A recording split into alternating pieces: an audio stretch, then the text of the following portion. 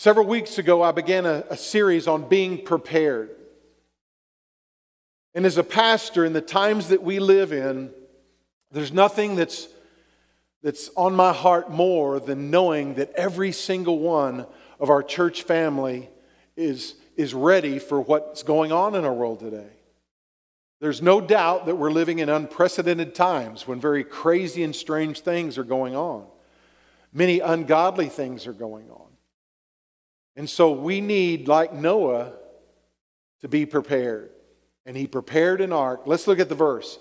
Look at verse 7 in Hebrews chapter 11. We're just going to read this one verse and then we're going to go to Genesis chapter 6. By faith, Noah. Notice it started out. Noah was a man of faith. He had faith and trust in God, being divinely warned of things not yet seen.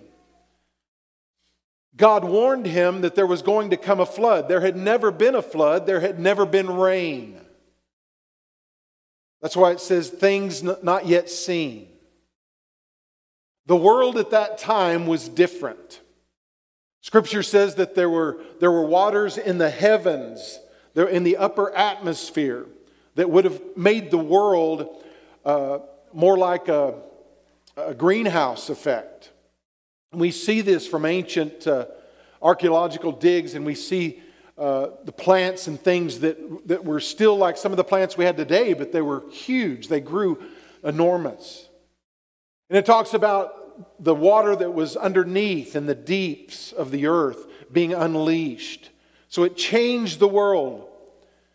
But what I want us to see here, if you don't receive anything else today, listen to this. The point of Noah, the main point that we need to grasp today, is the fact that because of his faith in God, he believed God, he trusted God, he knew God's nature, and he trusted the Word of God.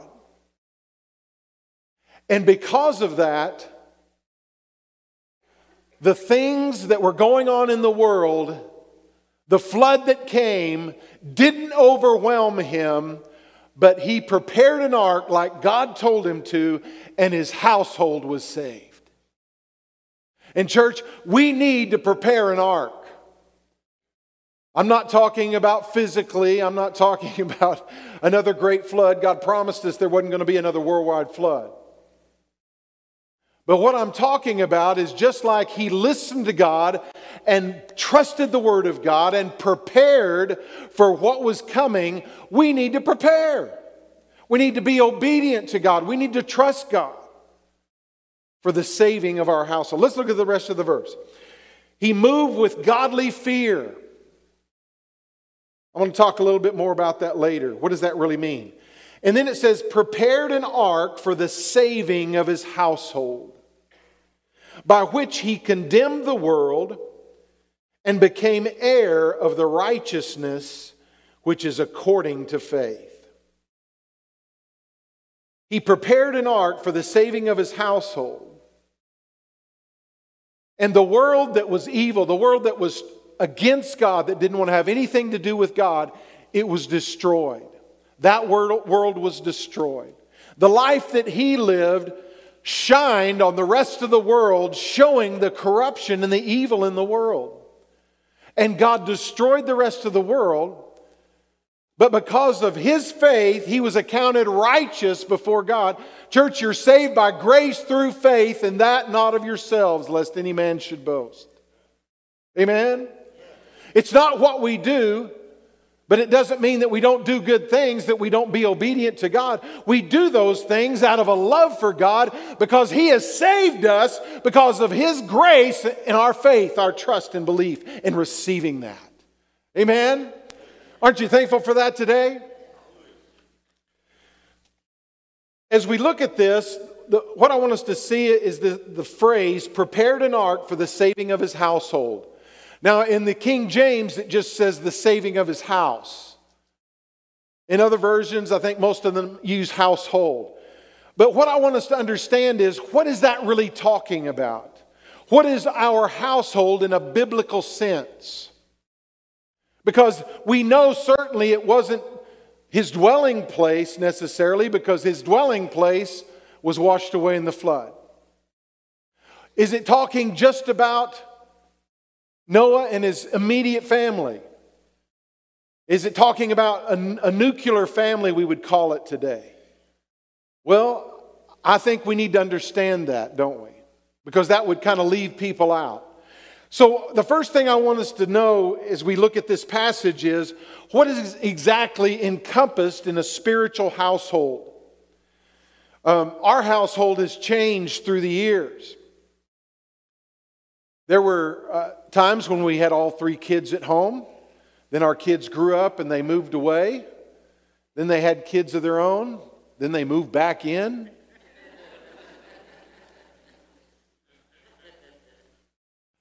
So what does God mean by this? Well, what if I'm widowed and I'm all alone? Or what if I've gone through a divorce?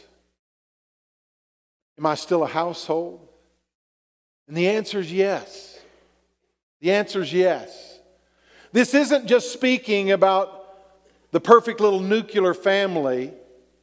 It's talking about every one of our household. Whether you're single and you've never been married and you have a home of your own, it's speaking to you. You are that household. Or whether it's like us and we have our daughter and then grandkids in the house and the grandparents there, we're still a household according to Scripture. So all of that is included. So I want you to, as we start today, turn to somebody and tell them it includes you. Because it does. Now the second thing, a household can be a congregation. We're a household of faith. Amen? And as the father of this household, so to speak, I want to see everyone in this household, I want to see them blessed, on fire for God, living for Him, passionate, knowing the Lord, and fulfilling the plan and the purpose that God has for their life. And part of that includes preparing for the times that we live in. When I talk about a congregation being our family or household of God, the Bible tells us that it's important. Now, there's been a huge transition in the church in the last 2 years because of COVID. We started having online services for a while. That's all we could do. All of a sudden, I realized I'm not cut out to be a TV evangelist. But all the pastors were forced, even pastors with tiny churches with 10 or 12 people, all of a sudden they had their iPhone and had Facebook and went live and were preaching. Why? Because they love their family and they want to be with them. And I thank God for that. God has done a tremendous miracle just in the last couple of months, because a pastor that I know in Pakistan named Adnan Samuel, he contacted me one day and he said, "Pastor," he said, "we have a satellite TV program called Abundant Life TV, and it reaches 100 nations in Europe, all of Africa, and Asia." And he said, "We need good content." And he asked if he could show our Sunday morning services. And I said, "Well, sure. Why not?" So he started going through and he would pick out messages that stirred his heart and he started showing them. And all of a sudden, these people from different parts of the world, in Africa and Europe and Asia, some countries where the gospel is forbidden, but they can get the satellite TV. And so they're playing those, and we're receiving comments where God is using those to touch people. And we never dreamed about that. So I thank God for satellite TV. I thank God for the internet. I thank God for Facebook Live, that we can go online and all these different things. But church, what I want us to understand is There is a spiritual dynamic that takes place when God's people come together and begin to worship the King of Kings and the Lord of Lords. It's a dynamic that doesn't happen quite the same when you're watching online. So I know that there are people that since COVID, they still watch faithfully online. And I'm thankful that they're part of the church. But listen to what Scripture says in Hebrews chapter 10, just one chapter back from where we started. In Hebrews chapter 10, verse 23 and 25, it says, "Let us hold fast the confession of our hope without wavering. For he who promised is faithful." Aren't you glad God's faithful? Verse 24 says, "And let us consider one another in order to stir up love and good works." Why do we want to go to church? There's times we don't feel like it. There's times we want to, just sit on the couch in our PJs and tune in on the satellite, right? Or whatever we're watching. But God says, let me read that again. "Let us consider one another in order to stir up love and good works." All of us should have a desire to come to church. It's not just about us. It's not just about getting our worship groove on. It's not just about saying, "Lord, I just want to be with your people." There's more to it. It stirs up the good works in one another, and it stirs up the love of Jesus Christ in us. So when we come together, church, there is a spiritual dynamic, according to the Word of God, that God stirs up His love in us through one another and stirs up good works through one another. So we need to understand that. Now listen to verse 25. It says, "Not forsaking the assembling of ourselves together as the manner of some." So it was an issue even in the New Testament church that some people were beginning to just stay at home. Then it goes on, "As is the manner of some, but exhorting one another." We come together to exhort, to encourage one another. And then listen to how he ends this verse. "And so much the more as you see the day approaching." The closer we get to the return of Jesus Christ, that's what that phrase means, the more important it is for the church to come together as family. In church, I know multitudes of people that will tell you they're closer to their church family than their real siblings or their real family. And I'm not advocating for that. I'm just saying that's a fact with a lot of people. The closer we get to the return of the Lord, we're going to need His love stirred up and the good works of Jesus stirred up in our life. And we're going to need to come and encourage one another and say, "Church, everything's going to be all right. God's still on the throne. He's in control. He knew what was going to happen, and He's got the answer for us." The third way that household is looked in Scripture, it does speak of where you live. Some of us may live in an apartment. Some of us may rent out a room. Some of us may live in a large house, 2-story, single. It doesn't matter. Whatever that you live in is part of your household. But listen, it also includes the paraphernalia, the accessories, what you decorate your home with. And that's important. I had a pastor friend give a testimony several years ago that he was traveling to foreign countries and he found a beautiful tapestry. In this beautiful tapestry, he bought it and they rolled it up and he brought it home with him and he took it out and he put it up on his wall. And all of a sudden, there was confusion in his home. The kids were fighting and weren't happy, and there was a lot of things going on, and he started praying, "Lord, what is going on?" And the Lord showed him. He said, "There's spiritual connections to that tapestry that you don't understand, and you need to throw it out." And he did. So church, what I'm saying is that we need to be careful about what we decorate with. But it doesn't just include decorations, it also includes we can allow things into our homes in other ways. What are we watching? What are we listening to? What are we reading? What magazines? We can allow the spirit of the world to come into our home and to bring confusion, to hinder what God wants to do in our lives. The fourth thing, household, it has to do with our style, our attitudes, our mentality, our motivation, how we operate, how we dress. In 1 Timothy chapter 2, it tells us to dress modestly. And I have people say, well, Pastor, are you going to tell us what we can and can't do? No. That's legalism. But I am going to tell you, read God's Word and let the Spirit of God guide you in every area of your life. Amen? Every area of our lives. The fifth thing, and most important, is the spiritual aspect. And it includes everything for which we're responsible.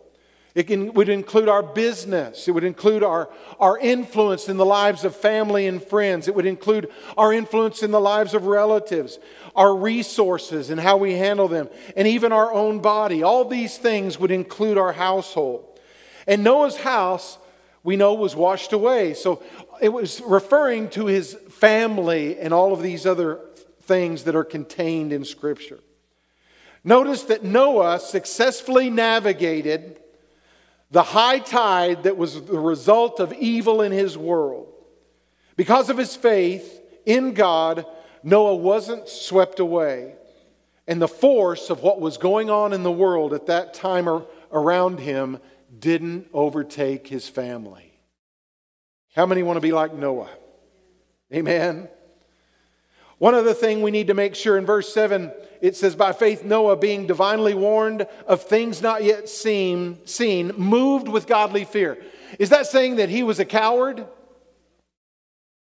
No, it's not talking about him being afraid of what's going to happen. It's talking about reverence and his understanding. He had faith in the nature of God. He had faith in the Word of God. Amen? So he wasn't a coward. He wasn't hiding. He took a lot of mocking. He took a lot of ridicule as he built that ship over 100 years. And he was a preacher of righteousness. And the people were mocking him and ridiculing him. There had never been rain. There had never been a flood. What are you talking about? You're crazy. You're nuts. But yet he trusted God. He trusted God. He would trust His Word. He wasn't a coward. He was respectful of God and understood that he could trust God in what God was teaching him. Let's look at Genesis chapter 6 right quick. Now, there's 4 chapters that take up the story of Noah. And we don't have time to look at all of them today. But I do want to look at just a few verses in the beginning of the story of Noah. So let's look at verse 1 in Genesis chapter 6. Now it came to pass when men began to multiply on the face of the earth, and daughters were born to them, that the sons of God saw the daughters of men, and that they were beautiful, and they took wives for themselves of all whom they chose. And the Lord said, my spirit shall not strive with man forever, for he is indeed flesh. Yet his days shall be 120 years. Now there were giants on the earth in those days, and also afterward, when the sons of God came into the daughters of men, and they bore children to them. Those were the mighty men who were of old, men of renown. Then the Lord saw that the wickedness of man was great in the earth. Now that is a key to understanding the rest of the passage that we just read. Now, I'm not going to do an expository teaching on all this passage. We don't have time for that this morning. And this is a difficult passage to understand in the original language. But what I do want you to see is the fact that man was forgetting God, going away from God, resisting God, and that they were growing more and more evil. And then what does it say in verse 5? Then the Lord saw that the wickedness of man was great in the earth, and that every intent of his thoughts, of his heart, was only evil continually. And the Lord was sorry that he made man on the earth, and he was grieved in his heart. So the story of Noah is not a Hebrew fairy tale. It doesn't start off in a land far, far ago. In a land far, far away a long time ago. Right? Now some people will try to explain it away. But not only, church, listen to this. Not only is it history, and Jesus and the other disciples, all of them speak of Genesis, the first several chapters, as being literal. But it is also prophecy. Listen to this. Jesus in Matthew 24, verse 37 said, "But as the days of Noah were." They had just asked him about the end times, and he is commenting on end time events, what it's going to be like. He says, "But as the days of Noah were, so also will the coming of the Son of Man be." So he's prophesying that all of these things that Noah experienced, all the evil, all the corruption, and the catastrophe that they went through, all of those type things are going to be end time things. And I'm not preaching this to get you to be fearful in any way. I am preaching this because Jesus did. And he was preparing them. And he wanted them to understand what it's going to be like so that we can in turn be like Noah, be men and women of God, men and women of faith, men and women who trust the Word of God. We know the nature of God. And that we're going to build an ark for our families. And when the flood of evil comes, we're not going to be swept away. Amen? He says, "But as the days of Noah were, so also will the coming of the Son of Man be. For as in the days before the flood, they were eating and drinking, marrying and giving in marriage, until the day that Noah entered the ark. And they did not know until the flood came and took them all away. So also will the coming of the Son of Man be." They were just living life. They were going for the gusto, the good life. Marrying and then giving in marriage and then drinking and eating. And it took them by surprise, even though Noah was a preacher of righteousness. He was telling them what God had said and they didn't want to hear it. Church, we're seeing that in our time. People don't want to hear about God. They don't want to think about any structure of God's morality in their lives. And we see that we're also experiencing cataclysmic time in history ourselves. And it says here that the thoughts of men's hearts were continually evil. That's not a good thought, is it? That means we're going to be bombarded with those thoughts. It's going to permeate our culture. And our culture is going to want us to assimilate into what their propaganda is, what their thought on life is, and it's continually evil. Church, that's why I want us to be prepared. I'm not preaching this today to have you jump up and shout hallelujah. But I'm preaching this so that our church family will be prepared and be the overcomers that God's called us to be. Amen. In Genesis chapter 6, verse 5, look at that passage, or look at 1 again. What does 1 say? It tells us there's going to be a population or there was a population explosion in that day. Why is that important? During that time, all of a sudden, there were people, families growing and growing and growing. There's something that takes place when there's a population explosion. Humanity begins to devalue life. we devalue how precious life is. We see that in our day.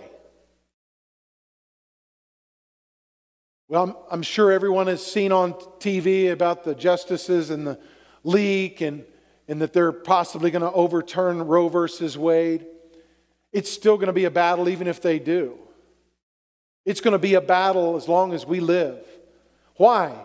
Because the world doesn't view the value of every single child, but God does. Their understanding of identity and who they are is warped. They just say, look at it, there's millions of people in this world, billions of people in this world. I don't matter, I'm nothing. And if somebody else, their life isn't really being fruitful for all of humanity, then yeah, we ought to just get rid of them. If a child's coming along and it's a bad time for me, then let's just abort that child because it's not convenient for me. And that comes because people don't understand who they are in Christ Jesus. And I want you to know, church, you are precious in the sight of the Lord. He has a plan for your life. He has a purpose for your life. And He wants to work through your life and manifest His glory in your life and through your life to touch the world. God has a plan for you. So you're valuable. Turn to somebody today and tell them you're valuable. In verse 5 of Genesis 6, Scripture says, "Then the Lord saw that the wickedness of man was great in the earth, and that every intent of the thoughts of his heart were only evil continually." That's hard for us to grasp, that every thought of a person could be continually perverse, evil. But church, we're seeing that take place in our day. Through double entendres. You go to a movie or on a TV, or you see, in fact, even in children's cartoon movies today, they'll say something that on the surface is totally innocent, but it has another evil meaning that adults understand. And it's suggestive or perversive. And that's what it's talking about. Where that will constantly be in the mind of the people around us. So what are we supposed to do, church? What did Noah do? He built an ark for his family and he continued to preach the righteousness of God. Amen? Because there are going to be some that are going to say yes to Jesus in the last days. Amen? The Bible says that He's long-suffering, and that's why He's long-suffering, because there are still those that are going to give their heart to Him. Look at verse 11 and 12. It says that there's corruption of the social and family values. Look at verse 11. "The earth also was corrupt before God, and the earth was filled with violence. So God looked upon the earth, and indeed it was corrupt, for all flesh had corrupted their way on the earth." Verse 13, "And God said to Noah, the end of all flesh has come before me, for the earth is filled with violence through them. And behold, I will destroy them with the earth." Church, things are going to get more violent. You say, "Pastor, this message is a real downer." No, it's not. We serve the God that knows exactly what's going to happen in the future. And if we listen to Him like Noah, we can build an ark for our family and be prepared. And while all hell's breaking loose below us, we're going to float in that ark of Jesus. We see, I could go on and on, but I'm going to try to hurry. In Matthew 24, in verse 38 again, referring to the prophecy, it says, "For as in the days before the flood, they were eating and drinking, marrying and giving in marriage." The idea there is that they weren't just getting married, there were those that were shacking up together. And we may not realize this, church, But it wasn't too many years ago that most of the states in the United States literally had laws on their books against immorality. They did. But there has been such a change in the moral shift of our culture, in our society, in our nation, that now we're being bombarded, we're being ridiculed if we think righteous things. Amen? And so, church, we need to prepare our children because they're going to be bombarded with these things. But God chose for them to be born during this time, and He knows He can trust them. They're going to be okay, but we need to prepare them. Amen? Okay, I'm about through. There's a couple more verses. Look at, verse 2 through 4 again in Genesis 6. There's another point I want us to see. That the sons of God saw the daughters of men, that they were beautiful, and they took wives for themselves of all whom they chose. There were giants on the earth in those days and also afterward, when the sons of God came to the daughters of men, and they bore children to them. Those were the mighty men who were men of old, men of renown. Now there's various different interpretations of this. One interpretation that the sons of God was fallen angels, that angels came and ungodly took wives that were human. That's one theory.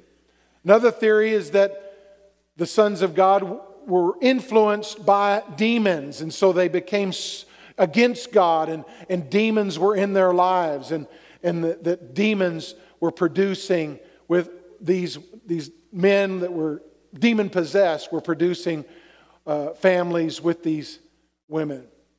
But the point I want us to see, we're not getting into all that today, but what I want us to see is, in this passage, that we need to understand the satanic involvement in the world. Church, Satan is real. Jesus talked about him. He talked about angels that chose to follow him, and we call them demons. And that we live in a world. Now, we're not to be afraid of them, but we're to be aware of them. Are you with me? Because greater is He who's in us than he who's in the world. So I'm not going to fear Satan, and I'm not going to fear the demons, and I'm not going to fear what they're going to be doing in the lives of people in the last days, because I know that our God is greater. And I've prayed for people. I've prayed for many people that were bound up with something in their lives. I've prayed for many men that were struggling with pornography and had struggled for years with pornography. And I just came, and they came to me and said, "Pastor, I want prayer." And we prayed and we believed God, and God broke that hold off of their lives. How many still believe God is a miracle worker? Amen? God is still a miracle worker. So we need to receive that. We need to understand that. And in fact, talking of miracles, I'm going to give you, how many like testimonies of God's miracle power? It encourages us, right? Amen. Well, Angie, I'm not going to ask you to come forward. Huh? You will? Oh, she's going to be brave. Hand me a mic.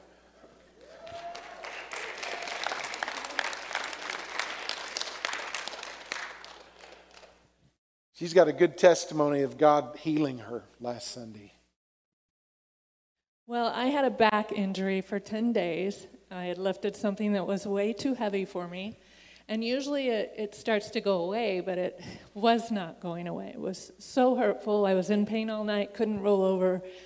And I just kept putting up with it. I was praying against it, but it wouldn't go away. Well, last Sunday I was sitting out there, and we had the altar call.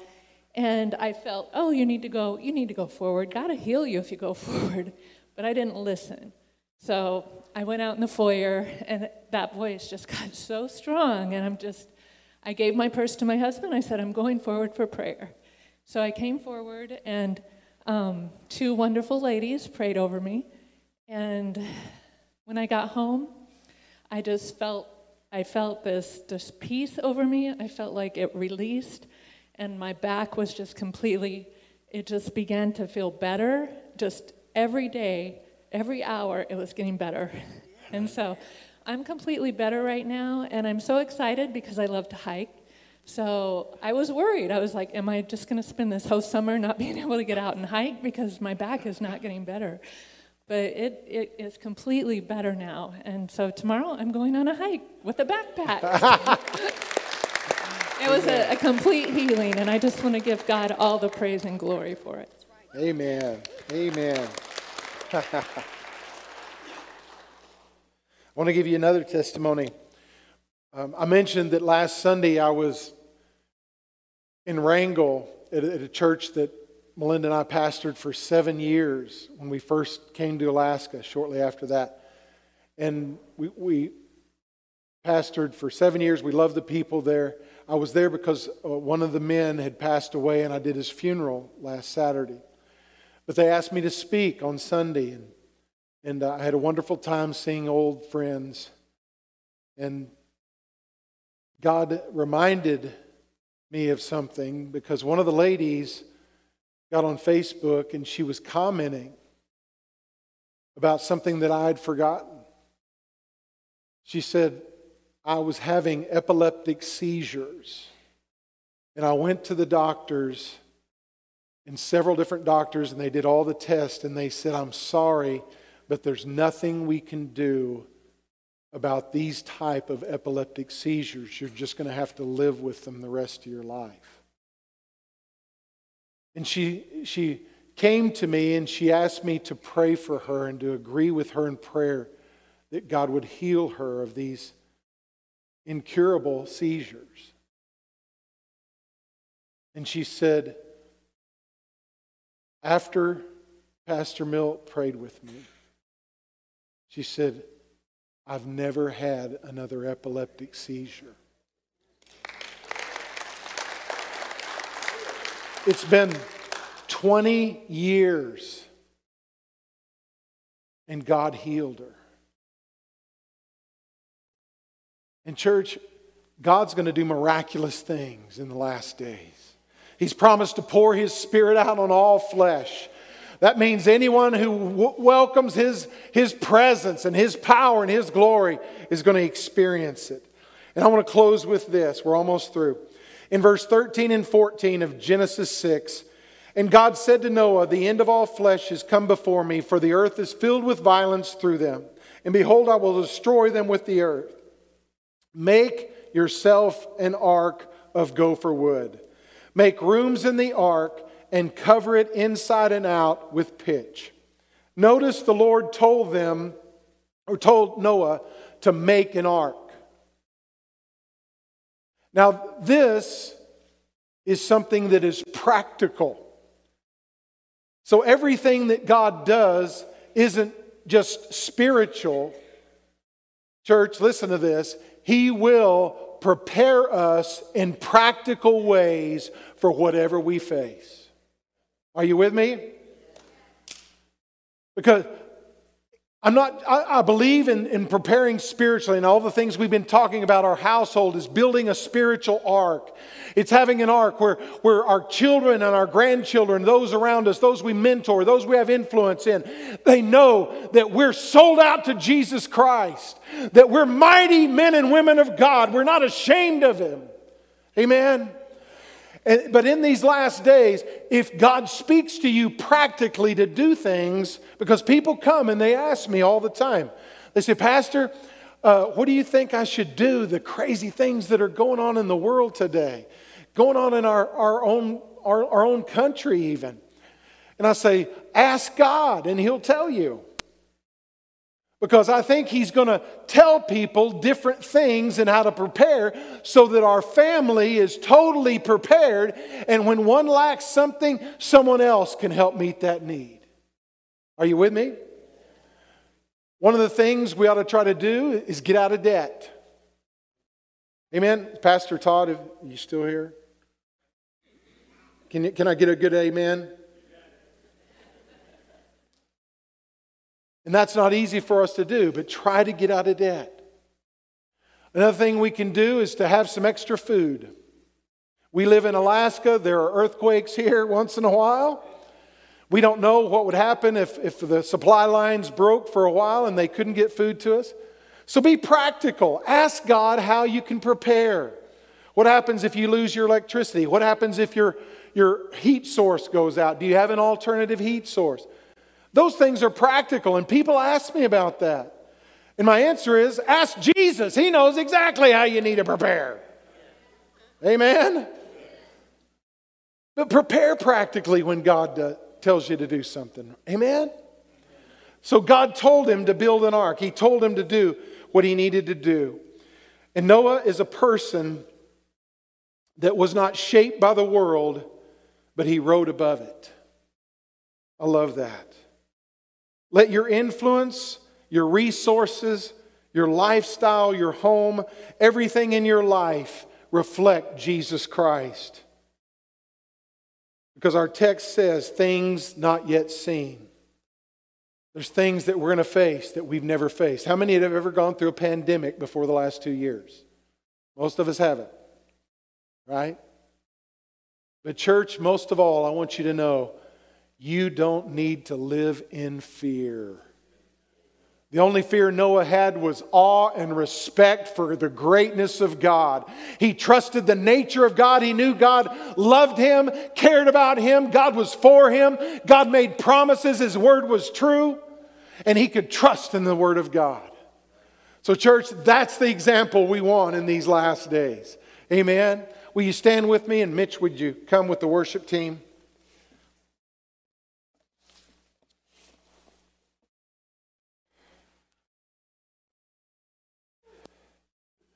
How many want to join me and prepare an ark? Amen. Wednesday night, we did something that was fun. After I got through preaching on Wednesday night, I had everyone that was here begin to pray.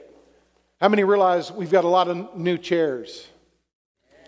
Amen. We've got over 100 new chairs just on the floor area. And then we took the old chairs and we put them in the balcony. So we can seat probably 800, 900 people now. In church, one of the things I believe God's going to do in the last days, He said, I'm going to pour out my Spirit on all flesh. He also talked about whoever shall turn to the Lord, seek Him in the last days shall be saved. Right? I believe that God's going to fill the church because people need a household of faith. They need Jesus. So I'm going to invite the prayer team to come, and if you have a need today, just like Angie last week, we want to pray for you, whatever your need is. Some will come to the front, and some will come across the back. But I want to pray for you. I want to pray for you today. Let's bow our heads together. Father, I just thank you for this church family. I thank you for everyone that's here today. And Lord, I thank you that just like Noah, that we can build an ark of protection for our families. Lord, I want to build an ark as the father of this household of faith. I want our church to be an ark where people can come and they know they're safe. They know they're loved. They know they're cared about. They know that it's not about a clique. It's about a family that loves one another. And Lord, I just pray that you would begin to draw new people. And I'm not talking about people from other churches. But Lord, I pray that you would fill these chairs with people that don't know Jesus. I pray that there would be a boldness in our hearts and lives to reach out and to invite people to come. Lord, that we would share what you've done in our lives. And Lord, that we would make a difference in the lives of others. Lord, I pray that our children would grow and be mighty in the things of God, just like Noah. They would be men and women of faith. Lord, they wouldn't worry about what's going on in the culture, in the society, no matter how violent it gets, no matter how evil it gets. But Lord, they would realize they're in that ark of God. They're living for you. They're fulfilling your plan and your purpose for their lives. They're living in the victory of Jesus. They're living in the abundant life that you promised us, Lord. So Lord, we bless our children today. We bless our families today. And Lord, we ask you, Lord, to just speak to us and to help us in every way. Be prepared for whatever comes. Because nothing's going to take you by surprise. Nothing will. And Lord, you will prepare your children. Lord, I just bless them today. I bless them, Lord, in Jesus' mighty name. Amen. If you have a need and you want to come, find one of our prayer team members today and they'd love to pray for you. Mitch is going to lead us in a chorus. Thank you for joining us today. We look forward to connecting with you next time. And don't forget, you can support us by giving through the Church Center app or by going online at summitwc.com/give.